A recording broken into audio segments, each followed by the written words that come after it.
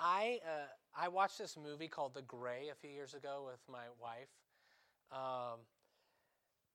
and I've made fun of her ever since for picking this movie. So this is Liam Neeson in it, and so they get on this island through a plane crash, and there's this guy who's skilled at like hunting, and he's able to really help them, but they just start getting like picked off by wolves one by one. So like you think that they're establishing some type of organized structure where they're going to be able to make it, but then like there's these wolves just hunting them down one by one. And I remember I was watching that movie, and I was thinking, man, it can't like end like this. Like this can't be like the way it ends, but it does. It ends exactly like that. Like one by one, they get picked off by wolves until they're all dead.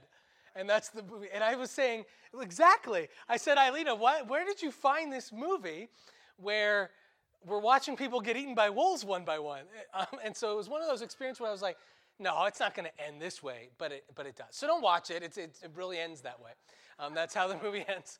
And I think when we are reading the end of the Old Testament here, in this Old Testament reading, we might be finding ourselves saying the same thing. Wait, hold on. It can't end like this. The story can't end this way with the people of God going into exile. You know, like the Chronicles is actually in the Hebrew Bible. It's put at the very end of the Hebrew Bible. So you have 1st and 2nd Kings that's going to give a lot of the same historical stories that we read in Chronicles. Then you're going to have all the prophets intervening and writings intervening. And then it's going to close with a retelling of this historical narrative, kind of with a more of a priestly bent to it. So you start to see more of a religious bent to it, but you're going to see the story again. And then, so right here, actually what we're at, when we're at the end of 2nd Chronicles here, even though there's a lot of your Bible in between that and the New Testament, is we're at the very end of Old Testament story, of the historical revelation. There's no more historical revelation in the Old Testament after 2nd Chronicles. Any other bit of history that we're going to find interspersed throughout the prophets. But really, this is the end of the historical narrative. This is the end of the story of God's people. And it's pretty bleak, isn't it? We're right at the end of the story. And God has set aside this people, right? This special people, the people of God, Israel, who are they're going to fulfill like these functions of mediator and model. They're going to be a model to the nations of what it looks like to be the people of God. They're going to look different than the other people. They're going to be this model, and they're going to be a mediator. They're going to mediate his blessings to the world. And what we learn here is that Yahweh's people have failed to fulfill this purpose God has for them. Yahweh's people have failed. They've utterly failed. They've failed miserably to fulfill the purpose that he has for them. Throughout Lent, I don't know if you've noticed, but our Old Testament readings have been focused on the big landmark moments, the big landmark covenants of the people of God. So we have the Noahic covenant at the first Sunday of Lent, where we heard about the story of Noah. Next, we had Abraham sacrificing Isaac, solidifying the Abrahamic covenant. Then we have the 10 Commandments last week, so emphasizing the law. And now we're having the results of the Davidic covenant, right, where God sets aside David's dynasty to be the kingdom of God on earth and to mediate his blessings to the world. And here we're seeing the results of that Davidic covenant, of that Davidic kingdom. That kingdom, and we don't read about all of it here, obviously, but the promise that God gave to this kingdom was that there would be someone reigning on the throne of David forever and ever and ever, and that this was going to bring about blessing to the world. That God was going to use this kingdom to bring blessing to the world and to be a model to the nations. And so here we're seeing how that project has turned out. And it's helplessly disappointing. The kings were completely unfaithful. And even when it looks like things are going well, like, hey, this is actually working. So David has his son Solomon, they build the temple, they're praying for the nations at the temple, and we're saying, oh wow, this seems to be working. The Queen of Sheba is coming from foreign lands and offering tribute, and you're saying, yes, the good news is extending to the nations. This is working. But by Solomon's son, the kingdom is split in half, and the whole thing starts falling apart. And they completely blow it, and they're completely unable to fulfill what God has for them. So God is merciful, though, right? And what we learn is like even that that it's not just like the kings that are unfaithful, that even the religious leaders, even the people that were set aside that were supposed to be religious, they're equally unfaithful. It says in 2 Chronicles 36:14, and we're going to project that, but we're going to stop projecting like the main passage we're speaking from, because I want you to bring your Bibles. Let's bring our Bibles. Let's open. You know, like I can change the scripture with a drag and a drop on this little program. It's really that easy. I can just drag and drop and write a new Bible for you. So what I'd want you to do is open your Bible, see and engage the text yourself, right? It's really that easy. So this is so we're going to stop projecting the main text. We'll have some cross references. We won't make it one, but the main text, we're going to ask you to open your Bible and follow along with us. But this is him laying out just how bad things have gotten. It's not just the kings, but it also says this: all the officers of the priests, God, the people that were supposed to mediate God's blessing, right? All the officers of the priests and the people were likewise exceedingly unfaithful, following the abominations of the nations, and they polluted the house of the Lord that he had made holy in Jerusalem. It's a mess. And God shows mercy even in the midst of that, right? And we read that he sends his messengers, but what do? They mock them. They ignore them. They ignore the messengers of God. So again, it can't end this way, right? We're right at the end of the Old Testament history. And we're saying it's like an utter failure. And why? Why is it a complete failure? It's because people have always had the same problem. These people have the same problem we all have. Brian alluded to it last week in his sermon when he talked about how we inherited sin. St. Paul writes about it in the reading that we read today in Ephesians 2:3. It says, they were by nature children of wrath. By nature. What does that mean? By nature. It's like a part of us. It's part of our identity. So he's saying all the people before, they were all by nature children of wrath. So ever since we read in Genesis chapter 3, ever since Adam turned away from God and walked away from him and rebelled against him, all of us are born with this problem where we continually rebel against God.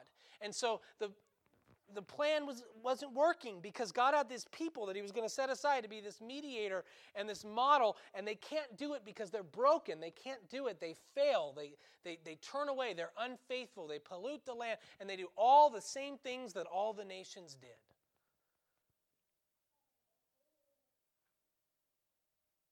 And they view their election in an entirely selfish way.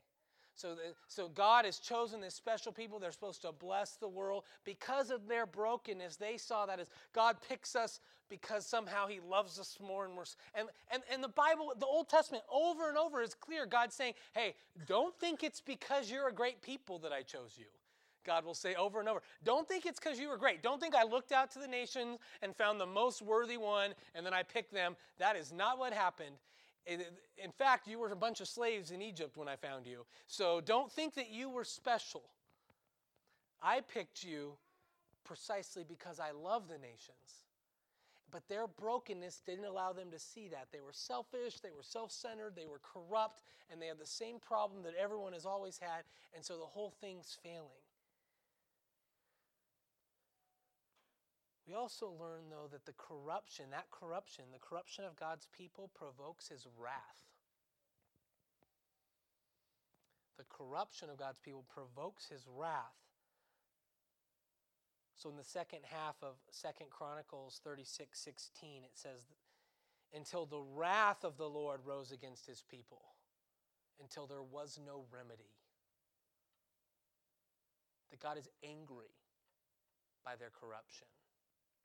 God is wrathful about their corruption. See, one of the striking things about what follows and about this exile that's coming is the agent of all of this. So when Israel looks at her history, when she says, I want to look at my history, she doesn't say, hey, there was some foreign king who just got really strong and came.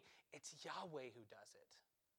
So Yahweh raises up the king of the Babylonians. Yahweh sends them in. Yahweh sends them into exile. Yahweh does all of it. He's the one that turns his people over. He's the one that raises up the king. He's the one who does all of it. And why does he do that?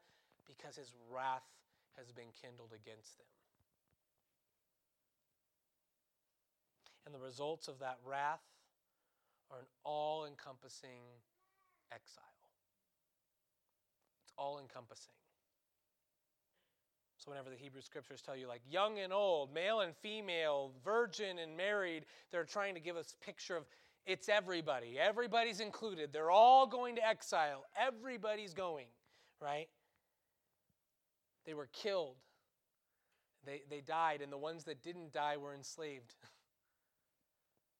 All the infrastructure, all of it. The city was burned, the mountain, the wall was torn down. All the treasures and even the religious artifacts, the temple is destroyed. The artifacts are taken out. You're supposed to see this is an all-encompassing, everyone gets hit by it. It's destroyed.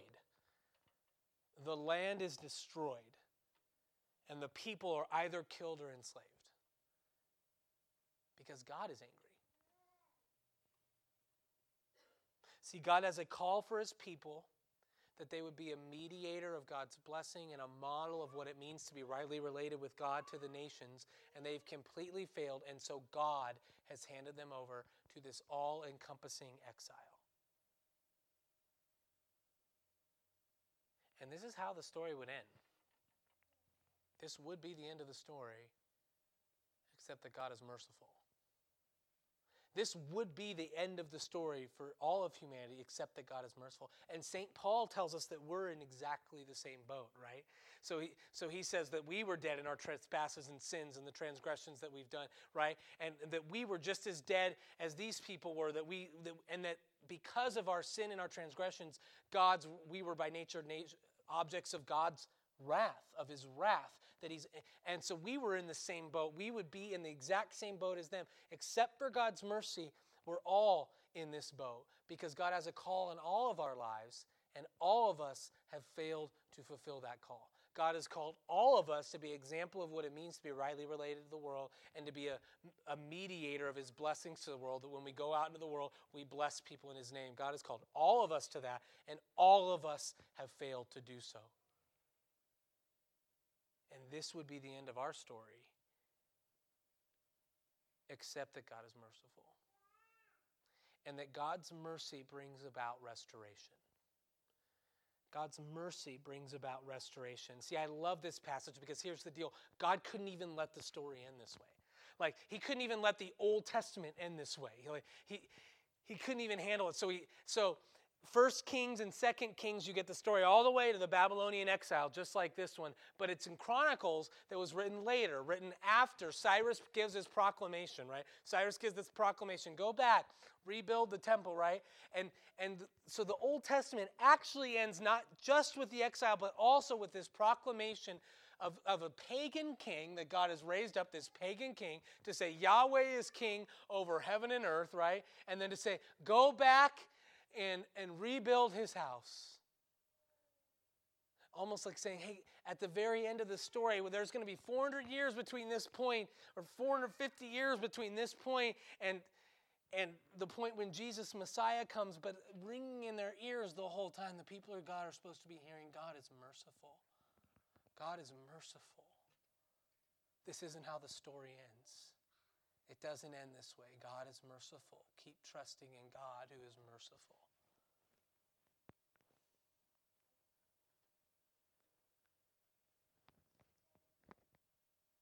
But ultimately, this story ends with us all wondering, how could God's purposes ever be fulfilled?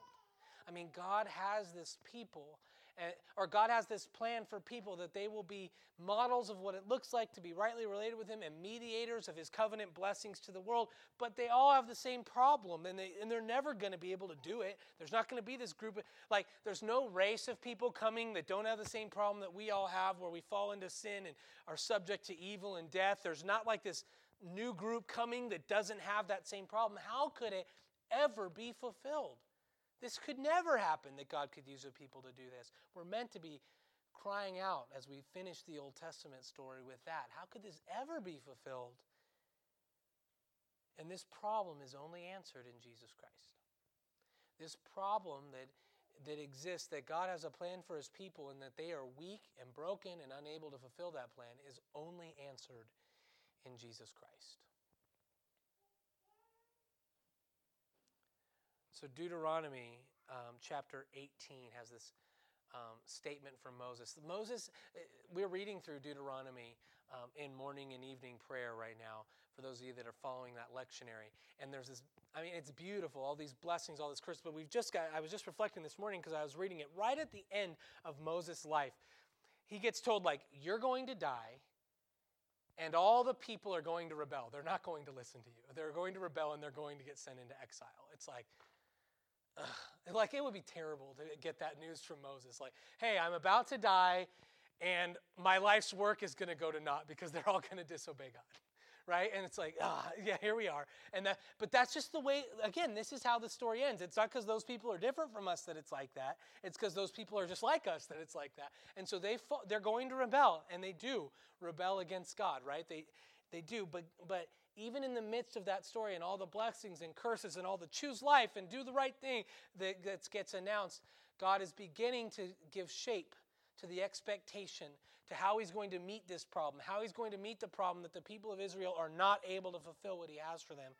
And in the words of Moses, in Deuteronomy chapter 18, verse 15, he says this, "The Lord your God will raise up for you a prophet like me from among you, from your brothers. It is to him you shall listen." In other words, there's a prophet that's going to be like Moses. And with that in mind, look at what happens at the end of the feeding of the 5,000 today. So we read this feeding of the 5,000 right now, right?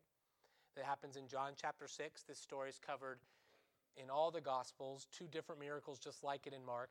It's a common story in the Gospel narratives, right? But this one is unique. John tells us, hey guys, the Passover's at hand. Now the Passover's at hand. He doesn't need to tell us that, but he just tells us that, right? That the Passover's at hand. It's irrelevant to the miracle, except that it's not, right? So the Passover's at hand. Keep in mind, the Passover's at hand. Now you have this guy, Jesus, right? And he's making bread out of nowhere. Look how the people respond to that in John 6, verses 14 and 15. When the people saw that the sign that he had done, that he made bread out of nowhere right near the Passover, they said this, "This is indeed the prophet who is to come to the world." Perceiving then that they were about to come and take him by force to make him king, Jesus withdrew again to the mountain by himself. They said, "This is the prophet." What do they mean by the prophet?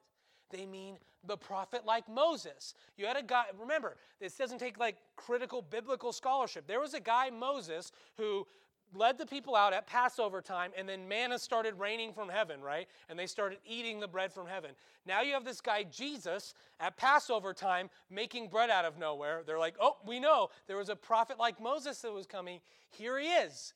Here's the prophet like Moses. There's the one that we were promised. This is the way that this problem's going to be resolved. And Brant Petrie, I said Scott Hahn in the first service, picked the wrong Roman Catholic theologian that I love. But Brant Petrie said this about this miracle. In response to the miracle, they also identified Jesus as a new Moses. That is the meaning of their cry. This is indeed the prophet who is coming into the world. They are referring to the biblical prophet like Moses as foretold in the book of Deuteronomy. So these people are saying, whoa, here's the guy. We were promised that there would be a prophet like Moses that's coming. Here he is, the guy that's making the bread out of nowhere on the Passover. He's the prophet like Moses. And in Christ, we have the only answer to how God's people can actually fulfill the role that God has for them. Because Christ is the only one who doesn't have the same problem that we all have. He was like us in every way, sin only accepted, right? And so he's not like us in that way. He doesn't have the same problem we all have. And so he was able to perfectly fulfill what it means to be a model of what it means to be rightly related with God and a mediator of God's covenant blessings to the world. He was the only one able to do that. And he becomes the model and the mediator. But get this, and the covenant that we're going to learn about next week, the new covenant, we're going to learn about how the Holy Spirit is shed abroad on our hearts, right? That the Holy Spirit is shed abroad on our hearts and that we now become the model and the mediator because we have been transformed, because we have been made new, because this Jesus gave us his very Holy Spirit. So now we can truly fulfill this place that God has for us, this place that because we were weak and broken like everybody else, we could have never done in our own strength. God, by his Holy Spirit, has given us the ability to be the model and the mediator, the model of what it looks like to be rightly related with God and the mediator of his blessing to the world. He's given us that place. See, we had a problem. God wanted to use his people to be both a model of what it looks like to be rightly related with him and a mediator of his covenant blessings to the world. Our problem was the same problem the Jewish people had. It's impossible for us to actually do that. People had to be faithful, but they couldn't. And so that unfaithfulness led to God's righteous wrath against us, but that's not how the story ends. God wouldn't even let these words hang out for 400 years without correcting that, hey, I'm a merciful God.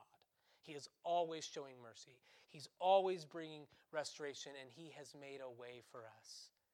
His mercy has brought restoration.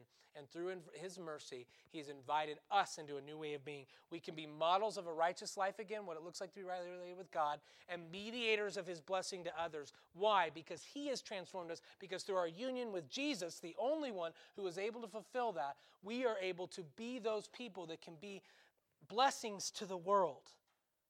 He wants to make you new, just like he wants to make all people who will turn to him in faith new. He wants to forgive all your sins. He wants to forgive all my sins, and he wants to set us free to make us people that can bless the world.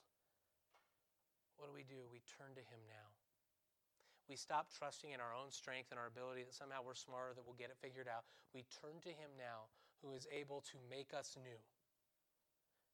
Don't trust in your own strength for another moment. Turn to him now. And let him forgive all your sins, make you new, and set you free to be a mediator of his blessing to the world. Amen.